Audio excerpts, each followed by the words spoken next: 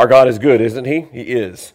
Let's read a little bit of 34, and then we'll jump off from there. God is always, actually we're going to stay right where the text is. God is always just. Furthermore, Elihu answered and said, Hear my words, O ye wise men, and give ear unto me, ye that have knowledge. For the ear trieth words, as the mouth tasteth meat. Let us choose to us judgment. Let us know among ourselves what is good.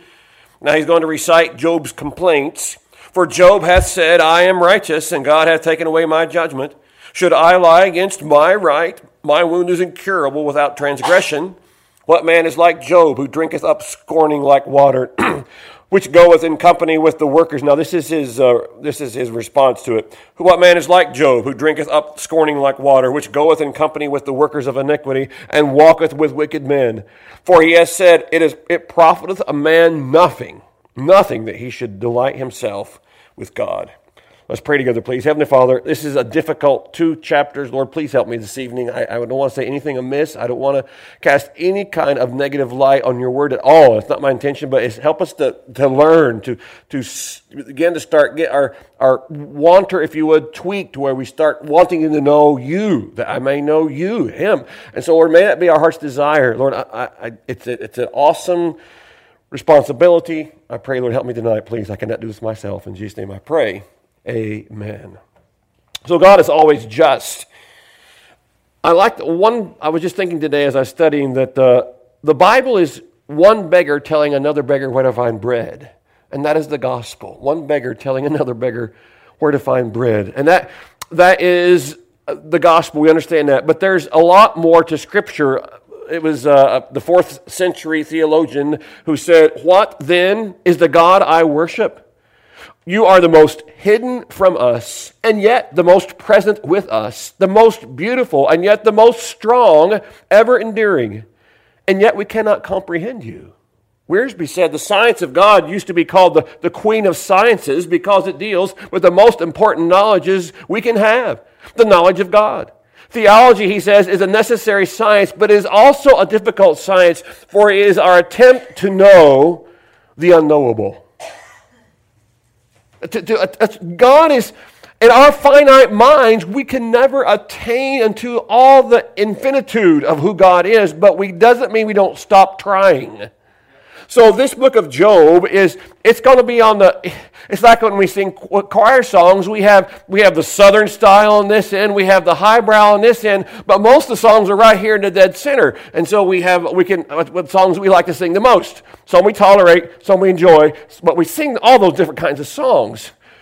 The gospel message, I don't want to say it's simplistic, but it's simplistic enough for us to understand, for God so loved the world. I can grasp that. My granddaughter at 5 grasped that and received the Lord 3 weeks ago as Savior. Praise the Lord for that. But there also is the deeper things of God. Don't be content to paddle around in the shallows. Yeah. Launch out into the deep, for that's where the real truth, as we grow and search, and it's just, we should be doing that. So, if you're taking an outline, there is an outline. Number 1, in chapter 34 is the appeal. And he appeals to those in chapter 34, verse 2. O ye wise men, and give ear unto me, ye that have knowledge. So he's going to go, he appeals to others to evaluate what he says regarding Mr. Job. That was the appeal. Second, number 2 is the allegation. Job claims God has denied him justice and fair treatment. Now, laying Job's statements side by side, if you would, and his inferences about God makes the contrast a little starker, a little more blatant there in verse 5. For Job hath said, I am righteous, and God hath taken away my judgment. Should I lie against my right? My wound is incurable without transgression. You say, but Elihu is sort of picking and choosing what he wants to talk about. Yes, because his objective is to correct and address the errors of Job's response. Job has not done everything perfectly. Now, before his trials, he walked with God, the greatest man in the East. But during this trial time, we have seen him, in essence now, he's saying he is righteous. But what he doesn't say is, and God's infinitely more righteous than I am. He doesn't say that. He leaves that to the... Well, it just doesn't say it very clearly. He leaves it a little bit open there for us. And so that's Elihu saying, that's not right, Job. Don't be saying these particular things. He's going to focus on the statements that cross the line. Job has crossed the line in his insinuation, well, I am righteous, whether God is, doesn't say those exact words, and he wouldn't say those exact words, but what he has said, in essence, I'm righteous, whether God is or not. In a way, he has said those words through what he has said. He asserts that he is innocent, but he only argues that for the absence of any sin, that I'm not completely innocent, but what I am innocent of is something so terrible to deserve this kind of retaliation from God. Now, before, I'm not trying to throw Job under the bus, because you and I, had we been in his situation, we probably would have walked away from God. No, I'm not saying you would have. A lot of Christians would have walked away from God by now and thrown in the towel and said, that's not the God I want to serve. Job has never done that, never will do that. He's trusting God.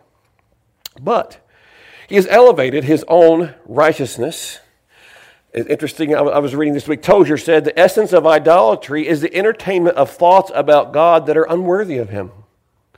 The essence of idolatry is entertainment of thoughts about God that are unworthy of him.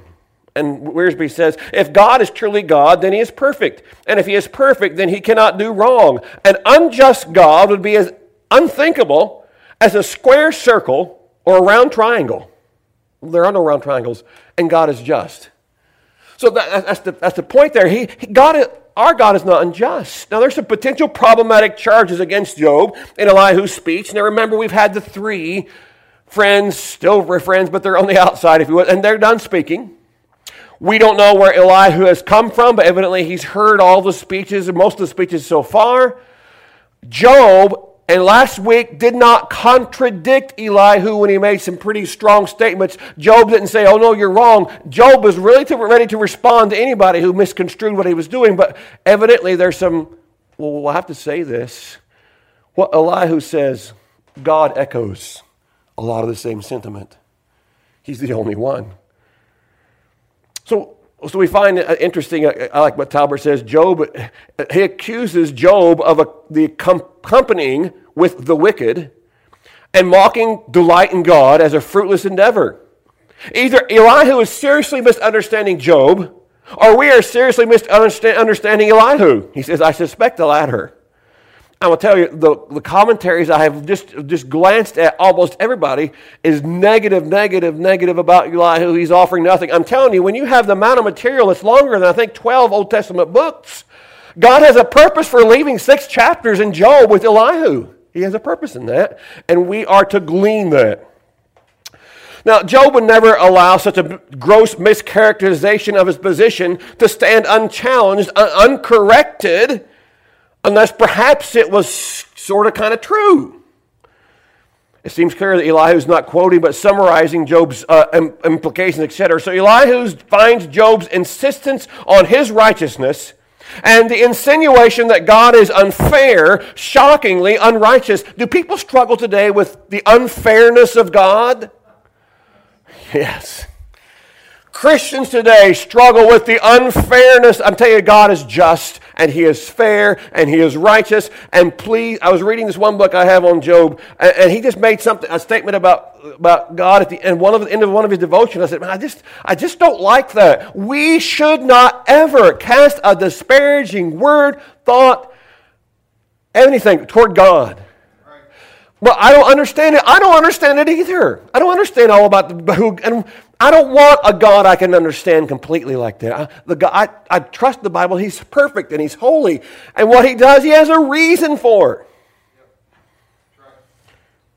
It's like your boss sometimes. You have to trust him, the leader of your whatever you're doing, that he has sometimes a reason he does things. They just can't tell you why he's doing it that way. But there's a reason behind it, and you have to have that trust. I think sometimes it's very important. I just can't tell you everything. There has to be a matter of trust.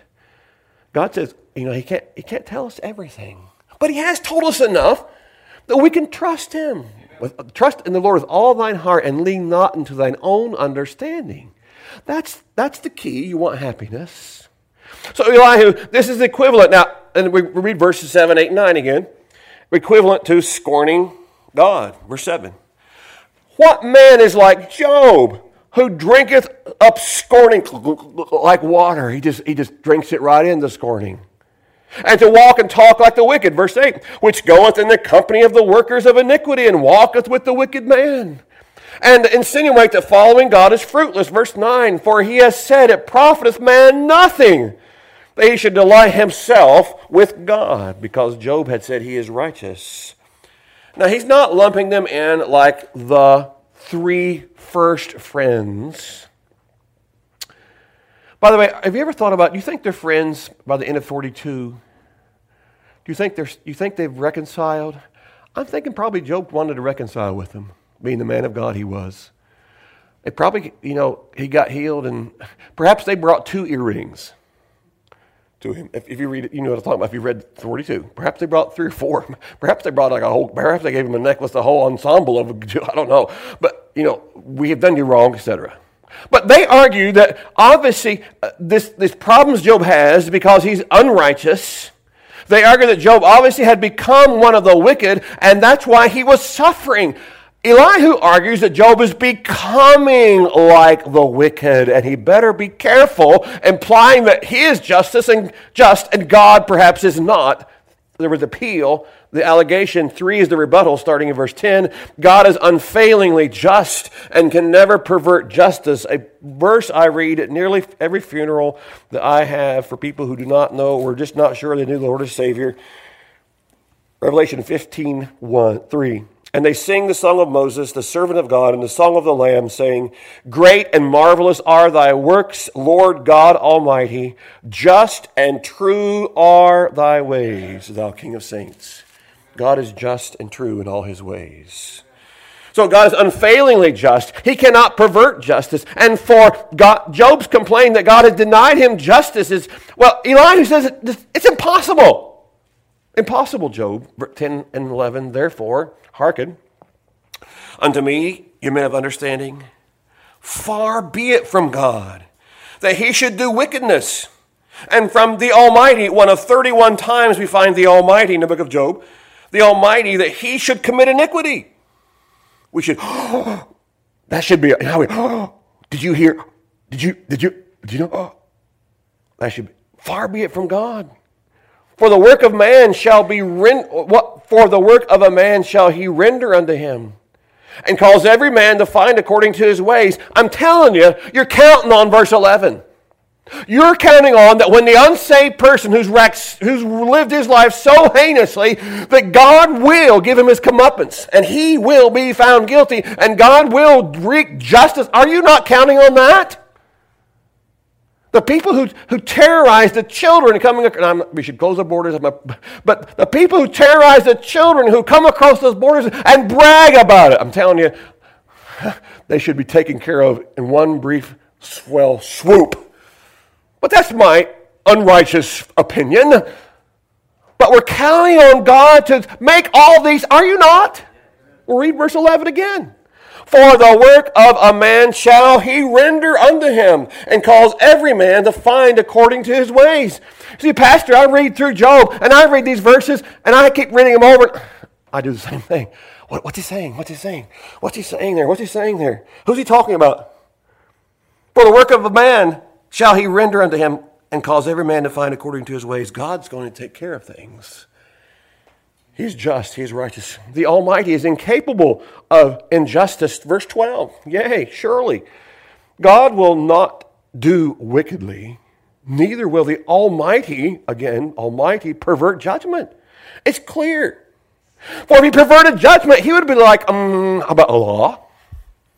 Perverted judgment. If you're following Islam, I don't think you know for sure if you're going to go to paradise or not until you get there. You may go blow yourself up for no reason at all. Not our God. Amen.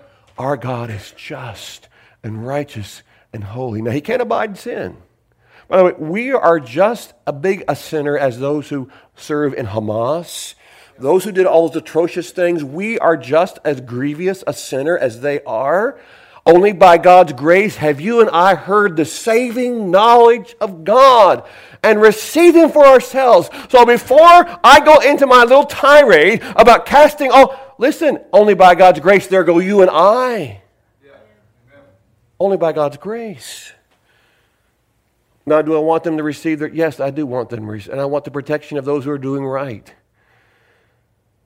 That's above our pay grades infinitely.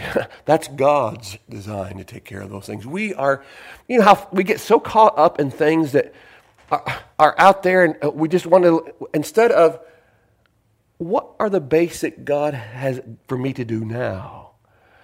Don't be so caught up in all of these, how many angels, or et cetera, all these different questions you might have about ethereal things or things we don't know for sure. What about reading our Bible every day, praying every day, telling others about the Lord, being an encouragement to one another, being right, keeping our attitude right, serving? Those are things we know to do, but sometimes those aren't exciting. Those aren't exciting. So I want something exciting that piques my interest. This should pique your interest right here. And it doesn't pique your interest, read it more. Read it more. And allow God, Lord, please help me to learn today what you'd have for me. And He'll help you. He will. The Holy Spirit will. So the Almighty is incapable of injustice. So now to suppose that the sovereign of the world is capricious, meaning whimsical, fickle, flighty, when it comes to justice, would implode the moral structure of the world. Do you not realize how much we are counting on God being the same yesterday, today, and forever? Our world is based on that. The sun coming up from the east, zoom, zoom, zoom. Without God, we are nothing. But we can do all things through Christ, who strengthens us, what He calls us to do. 13-17. Who hath given him charge? Who hath given him a charge over the earth? Or who hath disposed the whole world? If he set his heart upon man, if he gather himself in his spirit, or himself his spirit and his breath, all flesh shall perish together, and man shall turn again unto dust. If now thou hast understanding, hear this. Hearken to the voice of my words. Shall even he that hateth right govern? And wilt thou condemn him that is most just? Job, wake up, sir, just for a moment. Now you're condemning the holy, true God who does not do wickedly.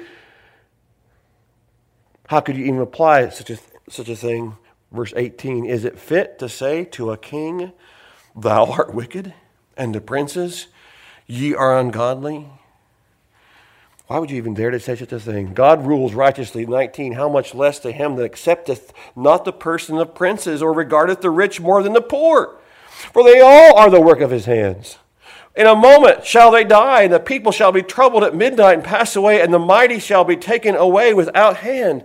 God is righteous. He is over all. He rules men omnisciently. He sees in 21. For his eyes are upon the ways of man, and he seeth all his goings. There is no darkness nor shadow of death where the workers of iniquity may hide themselves. For he will not lay upon man more than right, that he should enter into judgment with God. He shall break in pieces mighty men without number, and set others in their stead. He omnisciently, he knows, 25. Therefore he knoweth their works, and he overturneth them in the night, so they are destroyed. He striketh them as wicked men in the open sight of others, because they turned back from him, and would not consider his ways. He also hears, 28, so that they cause the cry of the poor to come unto him, and he heareth the cry of the afflicted, and he rules sovereignly, 29 and 30. When he giveth quietness, who then can make trouble? When he hideth his face, who then can behold him? Whether it is done against a nation or against a man only, that the hypocrite reign not, lest the people be ensnared. If God wants to do something, we can't prevent it. The best thing is just to get on the bandwagon and go with what God wants. His plan is going to be carried out. Not trying to be disrespectful there, but God's plan is far more important than a bandwagon. God's plan is we should be on board with Him. Amen. Prayer is not so much getting God to move to our stance, it's getting us to move to God's. Right. And yet we're all the time asking God to do this, do that, heal here. And there's nothing wrong with praying I understand that. But Lord, help, let me do it. Please impress upon me your will for me today. Help me to live your life. Just live your life through me. I can't do it myself. I cannot. Now here's the second contextual indicator. First was last week. That Elihu's interpretation of Job's words and implications are correct. That surfaces in 34:17. Shall even he that hateth right govern? And wilt thou condemn him that is most just? and look at 40. Hold your finger, 40 verse 8. Look what God says in 40 verse 8. Wilt thou also disannul my judgment? Wilt thou condemn me, that thou mayest be righteous? I'm thinking that Job, that Elihu and God they're paralleling a little bit here. That the same thought, Job, a little bit across the line here regarding God's righteousness.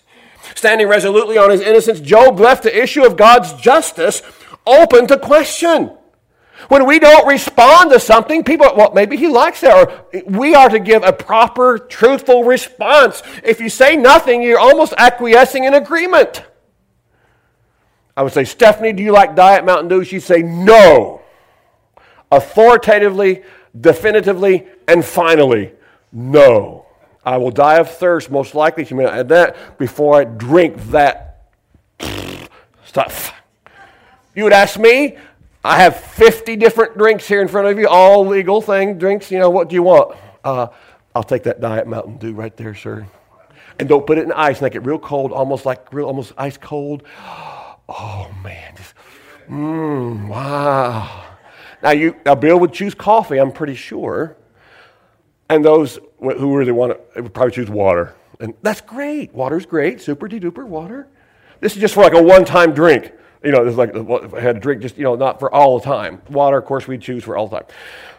So we find here, Job's left the issue of, don't leave the issue of God's justice open.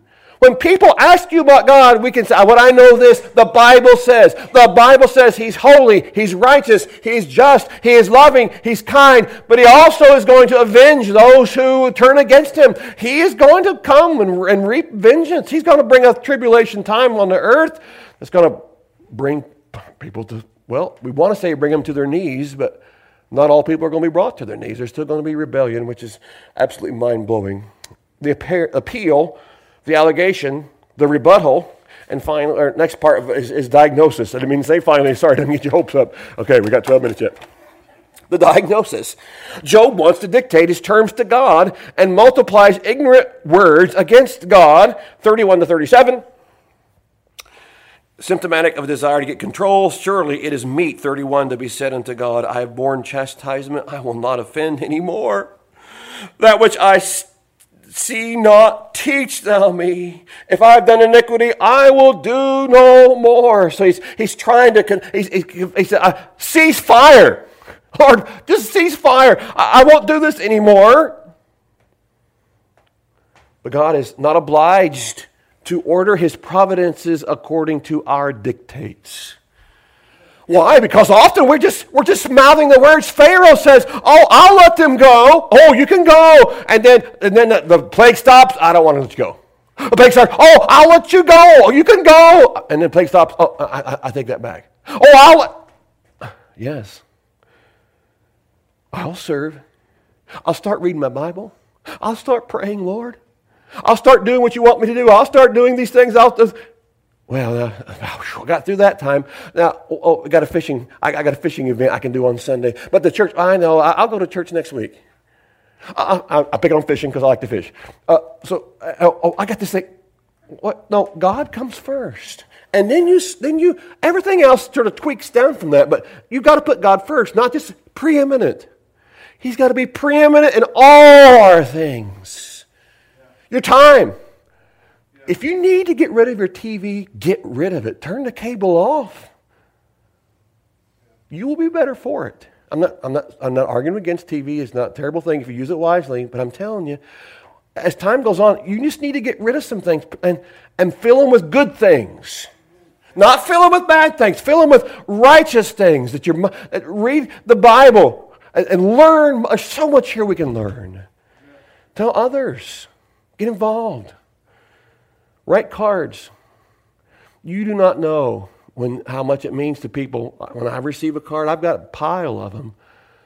People send me a note, a card, a positive little word here and there. You can go on a week on those things. Sometimes you can go a month on those things. So, or even a word of encouragement. Just, that was really helpful, encouraging. So you who encourage me, thank you so much. You keep me going. God keeps me going. Elihu wants Job. Now, Elihu wants Job tried because of his answers like wicked men. The other guys want Job to be tar and feathered, if you would. They want him to be prosecuted to the fullest extent because Job has done sin and we know it. He just won't say it. Job is guilty. We know it. Well, they were wrong because they had this blinders on, the old mule blinders. God, only thing, if you've done wickedly, if you've been so much trouble, you have obviously sinned. Instead of, well, God could be trying to teach them something. They don't want, but Elihu is more listening than that. Elihu has advanced the discussion by suggesting that Job's greatest sin may not be something that he said or did before the suffering started, but the rebellion he's displaying in the suffering. I'm just. What about God? Oh, I'm just. What about, I'm just. What about? Now, he doesn't say, look at me now. I mean, where's God? I need, look at me, look how terrible I look and smell and all these things and on my family. He doesn't say those things, but he doesn't not say either that no matter what. Now, he does, though he slay me, yet will I trust him. But he's sort of, as we've gone on, we've seen him cross the line a little bit here. And I hate to say anything disparaging about Job, but remember, if we were to have our lives put in the Bible, I'm just telling you, be a lot more to work with here. Job's just got one little thing here I can tell you. Ours would be like, where do you want to start? Where can we start? The third contextual indicator that Elihu is right, 34:35. Job hath spoken without knowledge, and his words were without wisdom. 35:16 says, therefore doth Job open his mouth in vain. He multiplieth words without knowledge. Have you ever said words without knowledge? And look what God says in 38:2. 38 verse 2. Who is this that darkeneth counsel by words without knowledge? I'm telling you, Elihu and God are tracking together. Can I just say it this way? God is tracking together. The Holy Spirit choosing the words that Elihu uses. God is tracking with God. That's how it's working. So those who get nothing from Elihu are missing it. Those who sell him off as a braggadocio, don't even read those chapters. You're missing a lot of what God has for us. He doesn't put things in the Bible just for no reason. I know I'm preaching to the choir, but a lot of you are in the choir, so there are more ways than that. Shall we go on to the last message? Yes, we got 7 minutes to cover the next chapter. So God is transcendentally and infinitely righteous. Chapter 35. Now, the allegation is Job implies that he is more righteous than God. And 2 and 3, he's talked a great deal about justice, and Elihu takes up on his own terms 35 verse 2. 35 verse 2, and please don't start sweating the time. 35 verse 2, it says for us here, thinkest thou this to be right, that thou saidest, my righteousness is more than God's? For thou saidest, what advantage will it be unto thee, and what profit shall I have if I be cleansed from my sin? One rendering of 2 is, does this seem just to you that you say my righteousness is more than God's? Now, Job, of course, had never uttered those exact words, nor is he likely to do so, but he's putting out this crossing, the juxtaposition, if you would, between his actions and God's actions, and leaving the observer to draw his own conclusion. Well, if he's saying that he is just, then what is he saying about God? He might be saying that God's not quite as just as people thought he was. He should say, I am just, but my God, even though he slays me, is infinitely more just than I. Now, if he just had said that. And sometimes you and I, we leave this. We are in a day of language can be turned to leave you thinking exactly the opposite of what someone really truly believes. I believe this, and we should be honest and open. That's part of what the Bible is. We're not hiding the gospel message. We should be getting it out. God is the way, the truth, and the life.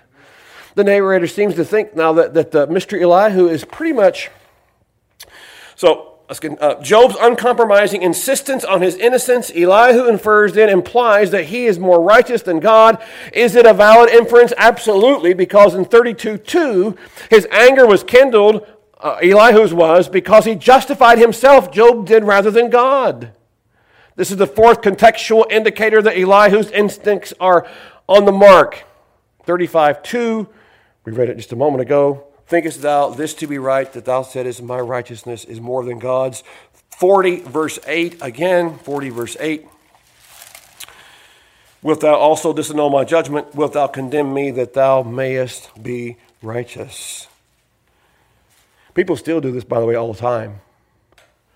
Why is God allowing this? If I was God, well, I tell you what, all this suffering and pain, if I was God, I would get in.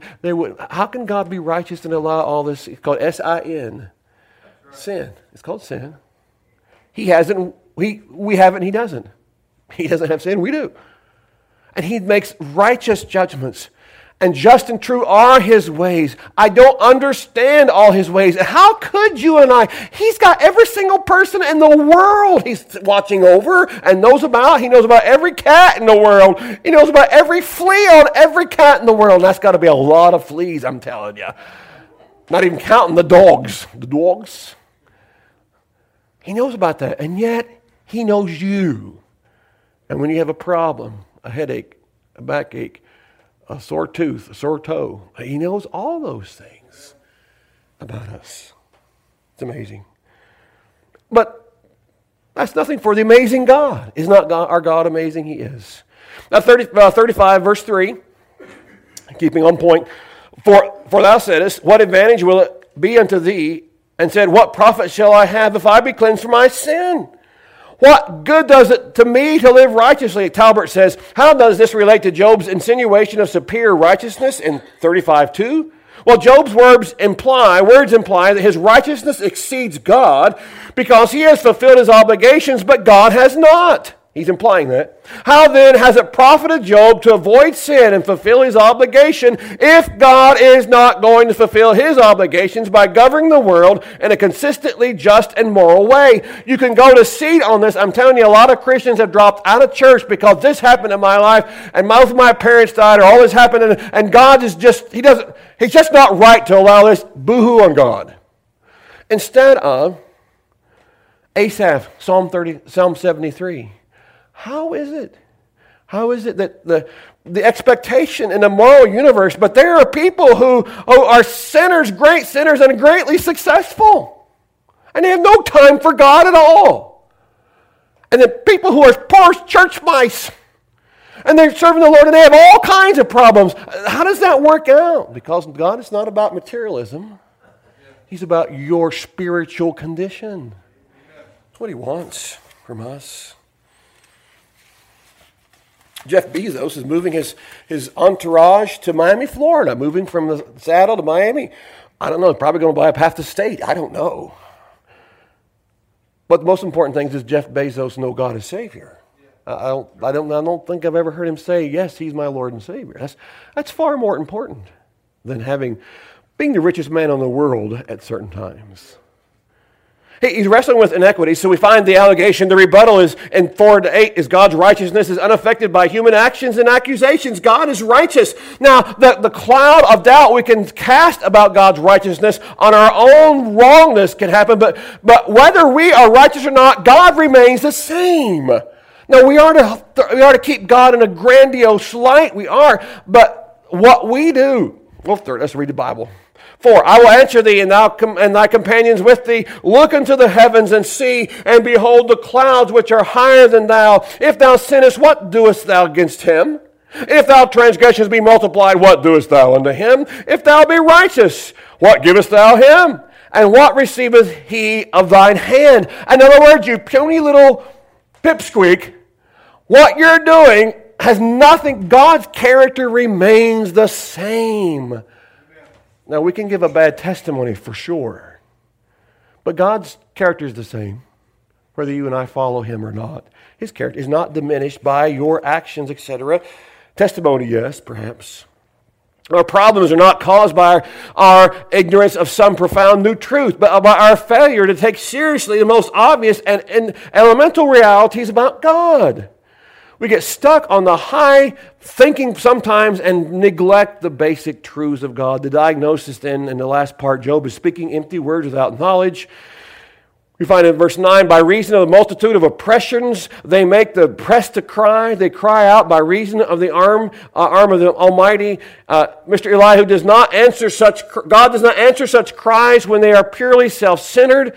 Cries not God-centered in verse 10 and 11, wisdom-focused and fellowship-oriented, and cries rooted in presumption. Verse 12, there they cry, but none giveth answer because of the pride of evil men. God is under no obligation to answer such prayers, despite the oppression suffered by those who offer them. Verse 13, surely God will not hear vanity, neither will the Almighty regard it. How much less then will God regard it when Job complains that he cannot find him anywhere or see evidence of his presence? 14, although thou sayest thou shalt not see him, yet judgment is before him. Therefore trust thou in him. That's it. I can't see the end from the beginning. I can't see all that God's doing. But the bottom line, we have got to trust him because he is trustworthy. He gives us songs in the night before we pray. Spurgeon said regarding that little phrase, songs in the night, any man can sing in the day. It is easy to sing when we can read the notes by daylight. But he is the skillful singer who can sing when there is not a ray of light by which to read. I'm telling you, you're going to need to be walking with God when the song comes in the night. You're going to need to have that relationship with God when those dark time comes to keep on singing. God wants to hear us sing even when the trials are on our deck. May we do so this week. Let's pray. Heavenly Father, we thank you for this book of Job. It is far deeper than we're usually willing to wade, even as pastors. Help us to learn. May we this week not cast any disparaging word, remark, allegation, or even insinuation negatively toward you. You are an awesome God, and we humble ourselves. We worship you. In Jesus' name, I pray all these things. Amen.